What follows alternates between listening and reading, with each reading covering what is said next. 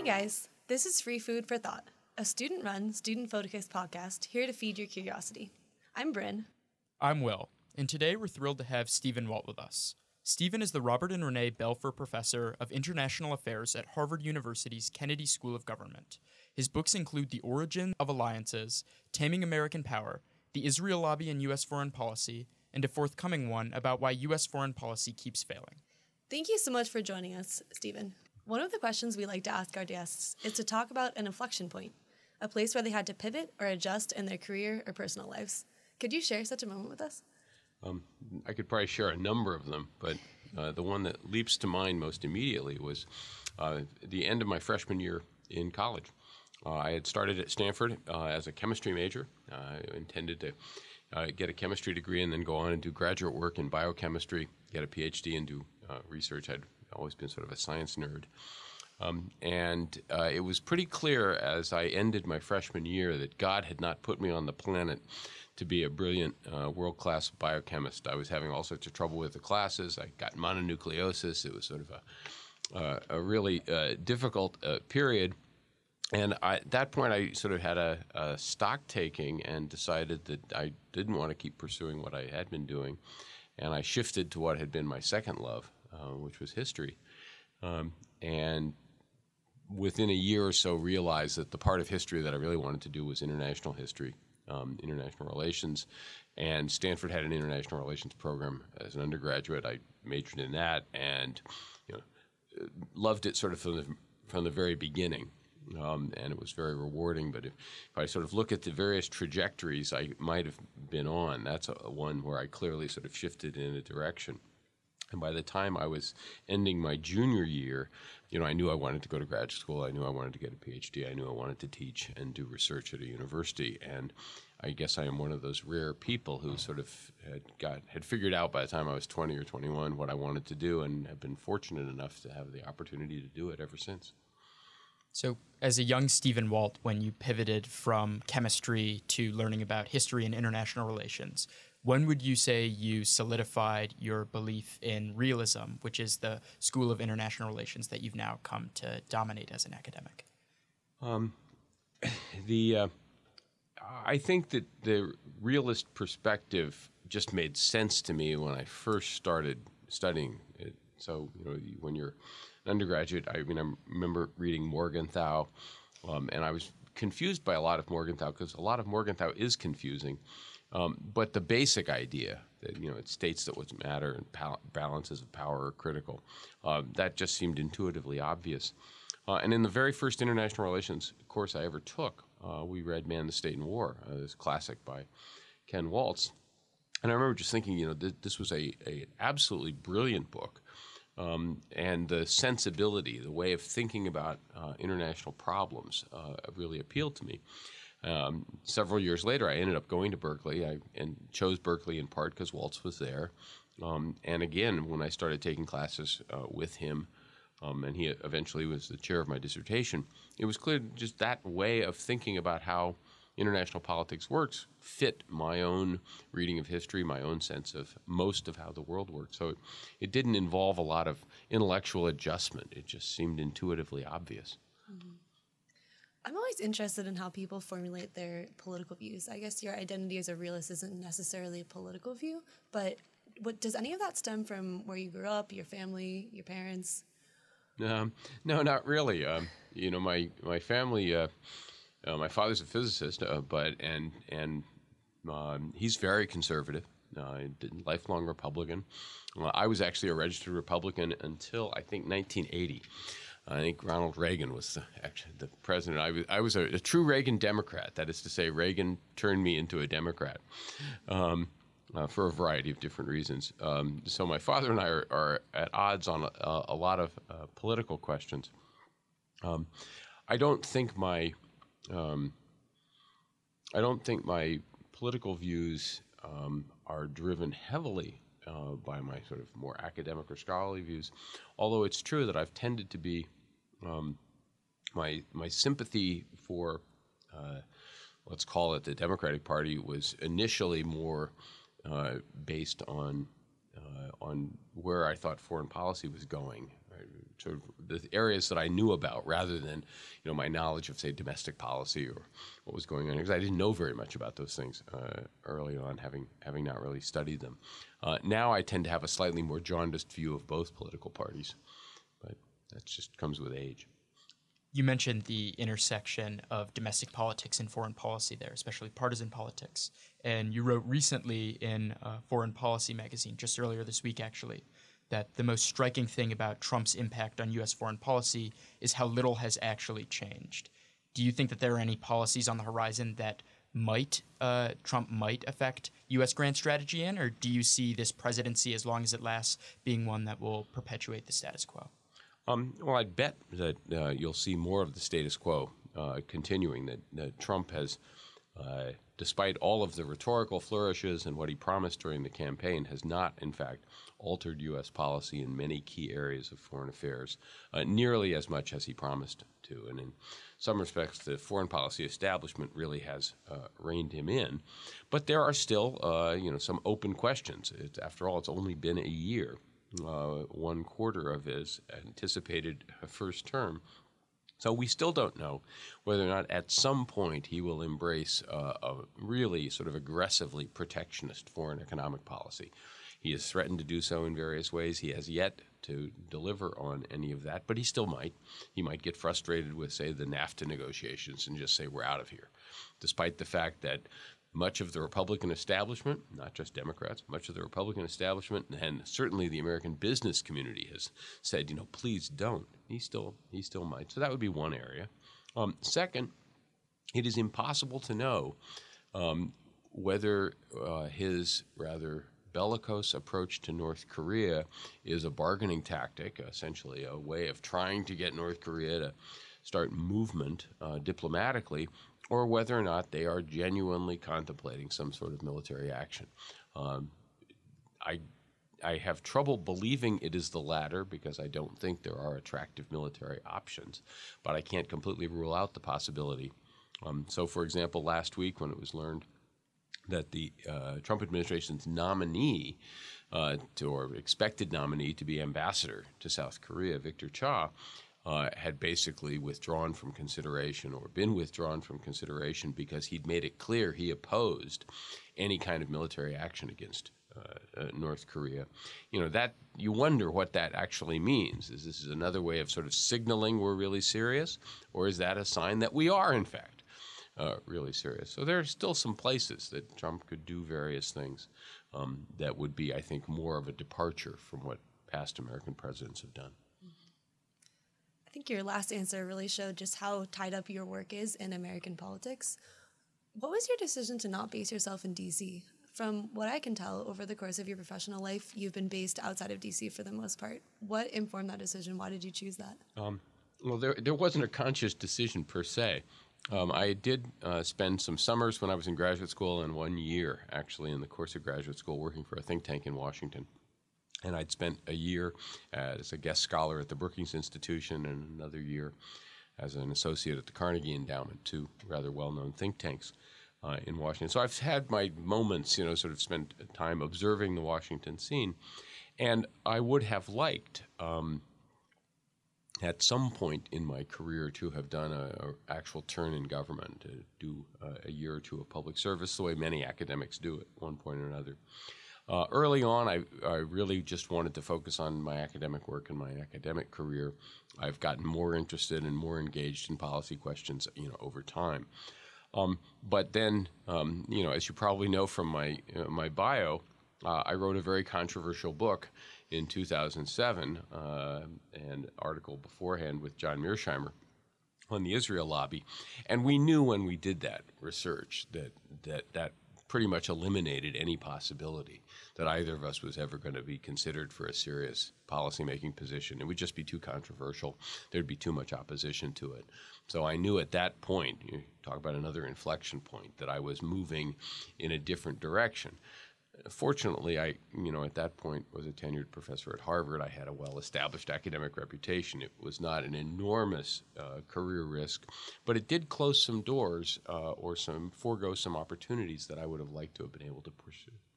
You mentioned that one of the places in your career where you really cut against the dominant view among American policymakers was when you wrote about the Israel lobby. Another one that you wrote about in 2010 that might be a kind of unpopular opinion is when you wrote in Foreign Policy magazine that cyber is a classic opportunity for threat inflation, and that issues of cybersecurity, with regards to them, the threat is being overstated. Few things have happened in cyber since then. Among them include Russia's interference in the 2016 election and expectation that they might use cyber means to do that again in the 2018 midterms. In 2016, the U.S. federal government spent more on cybersecurity than it did on maintaining its nuclear weapons. Every single year since 2013, the former director of national intelligence, James Clapper, ranked cybersecurity as the #1 national threat to the United States.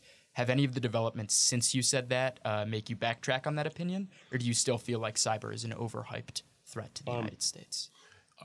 Yeah, I still think it is overhyped, but that doesn't mean it's not a problem. All right. I think I take the cybersecurity issue more seriously than I did 10 years ago, in part because of the incidents you name, but it still leaves as an open question whether or not we have exaggerated the danger or whether we tend to talk about it in the most extreme and lurid terms. And the point I was making in the original foreign policy piece, and I've made in subsequent areas, is that cyber happens to be one of those domains where it's extremely difficult to know exactly how serious the problem really is, how serious the danger is. First of all, you have to have a certain degree of technical knowledge just to understand how vulnerable a particular network might be. And if you need to have that expertise, and that expertise is not widely distributed, it's easy for people to come in and say, "Look, I'm an expert here. Trust me, it's really, really bad." I think that still goes on to some degree in the cyber realm. Second thing, one of the things I find striking about it is that when you think about it, probably the most consequential use of digital technology in terms of our politics has not been any of the sort of extreme high-tech hackers, getting in and shutting down the power grid or crashing Wall Street or launching an unauthorized nuclear weapon or all of the stuff that you would write a Hollywood screenplay about. What was probably the most consequential one? I don't even think it was the hack of the Democratic National Committee. I think it was arguably the use of social media, Facebook and Twitter, by various foreign entities, probably mostly from Russia, to try and shape opinions, these sort of phony accounts. When you think about it, that wasn't sophisticated at all. That didn't involve an army of really genius hackers. That just involved using an existing social media platform and taking advantage of a number of gullible Americans. And the interesting thing about that is I think you can go back and look at all of the writing about cybersecurity from 2005 onward, and nobody would have said the real problem here is that a bunch of people are going to create phony accounts on Facebook and start polluting our national debate. Right? So in a funny way, the things we were worried about and the things we had devoted billions of dollars to trying to deal with were not perhaps what the real problem actually was. So, again, I do take the cyber area seriously, and I have colleagues who take it much more seriously than I do.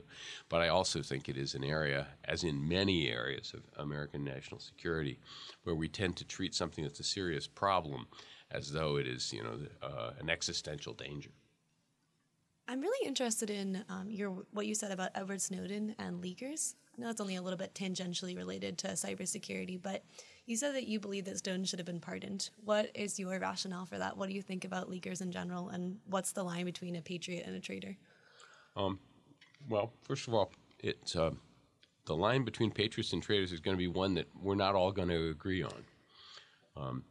And I think in the case of Snowden, it's clear that he broke the law, and therefore he merits a pardon. I mean, you have to what you're basically doing when you pardon someone. He clearly did not do it for personal gain.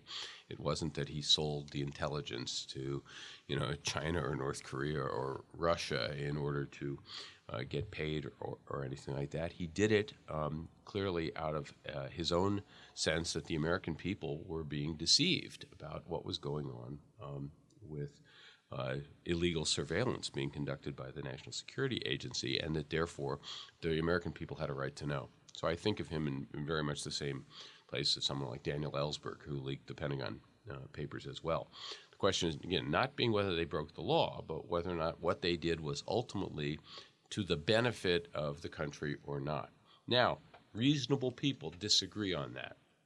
So there will be people who will say that, what Snowden released was actually of sufficient value to some of our adversaries that, we should lock him up and throw away the key, whatever. There are other people, no, in fact, what he was doing was identifying a potential danger to liberties here at home, and therefore he should be pardoned for it because he did something with the best of intentions, the motives. So for that reason, I believed, in fact, he should have been pardoned. I also thought, and this is a more cynical argument, was that if you were worried about sort of Snowden as a symbol, the easiest way to do that was simply pardon the guy, and he ceases to be a sort of controversial figure, ceases to be a controversial issue. Thank you very much. You're free to come home, and leave it at that. But I recognize this is a controversial view, and there are people, friends of mine, who disagree with me on that. I think one of the main ways that the public knows about the Snowden story now is from that movie that came out about him last year. What did you think of that movie? Did you think it was a fair portrayal? No, I didn't see it, so I can't comment on it one way or the other. So Snowden, for you at least, is one of those cases where he falls on the patriot side of the fine line between patriot and traitor.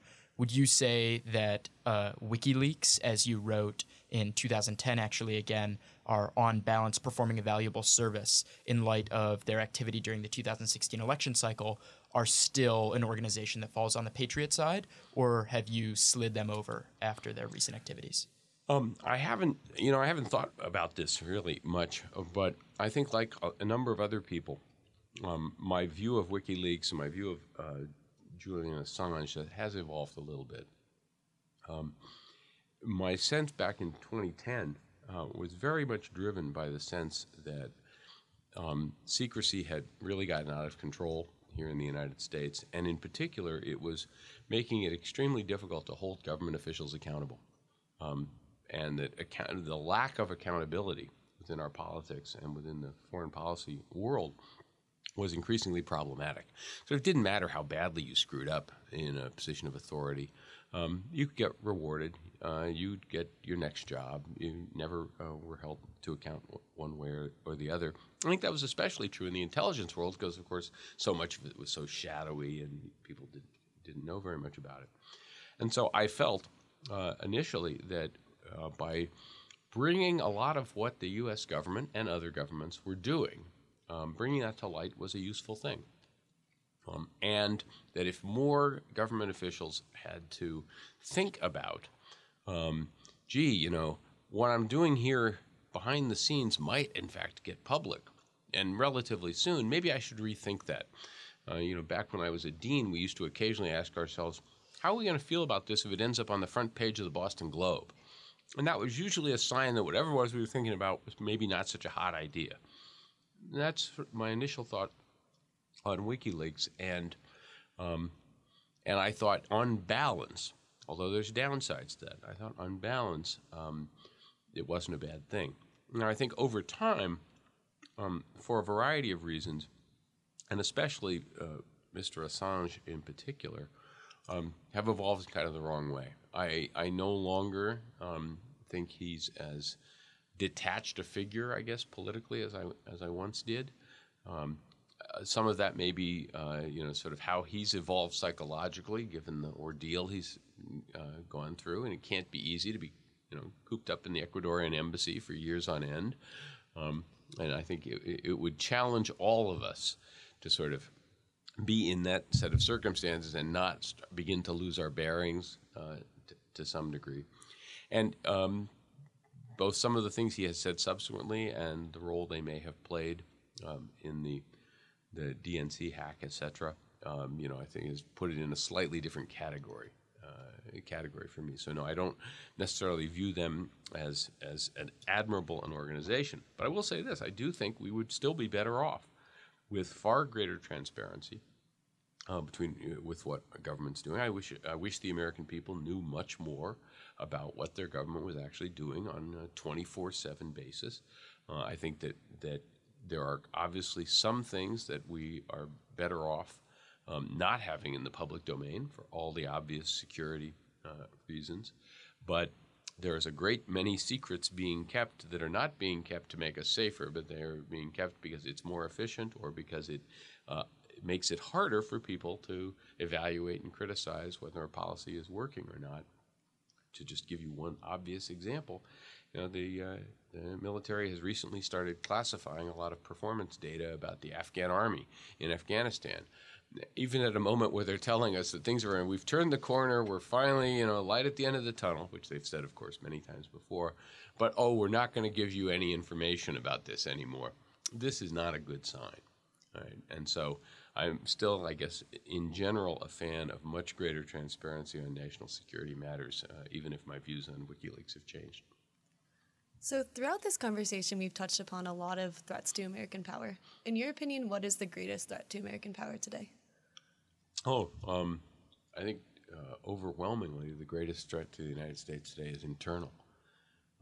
It's the fact that we have a deeply polarized political system. We have, I believe, one party, the Republican Party, that has gone off the deep end in ways that make it unrecognizable from the Republican Party I was a member of, 30 years or so ago. I believe the role that money now plays in American politics, the ability of wealthy individuals to pour millions of dollars into shaping electoral outcomes is hugely corrosive. Among other things, it attracts the worst sort of people into public life. Right? Basically, if you want to be successful in politics now, you have to be the kind of person who will do anything for money. And you understand that getting in, well, surprise, surprise, you end up with the worst sorts of people in politics. And as a result, you can't get this wonderful republic of ours to respond in any kind of intelligent or sensible way to a series of rather obvious problems that need to be addressed, whether it's how to deal with chronic budget deficits, how to deal with infrastructure that's falling apart, how to deal with wars that can't be won that we keep fighting, et cetera, et cetera, et cetera, et cetera. So although I believe there are external dangers and challenges that the United States faces, I am far more worried about the condition of the political system here at home than I am about any particular foreign adversary or clever rival who's going to do something amazing, and we're all going to wake up one day in much worse shape. We've only got time for one more question, which is the last question we ask all of our guests. What's your personal definition of success, and how would you help students define success for themselves? I think the best definition of success is to be able to do an activity that you genuinely enjoy and you consider to be of value to yourself and to others, and to then feel like you've done that job, performed that well. It's a sense of sort of liking what you do and feeling that you do it reasonably well.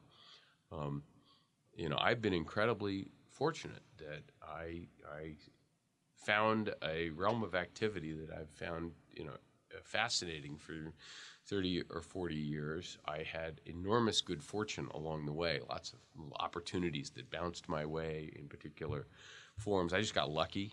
I think I was, I worked hard and I had talent, but a lot of this was luck as well. And I've been able to do it. And looking back, I can look at a whole series of things and say, I think I did that reasonably well. I think that I made a contribution there. So I guess it's, feeling a sense of satisfaction that what you did was enjoyable but also meaningful as well. I wasn't very articulate, but that's sort of how I feel about it. Unfortunately, that is all the time we have for today. Thanks, Stephen, for joining us, and to all of our listeners, remember to stay hungry.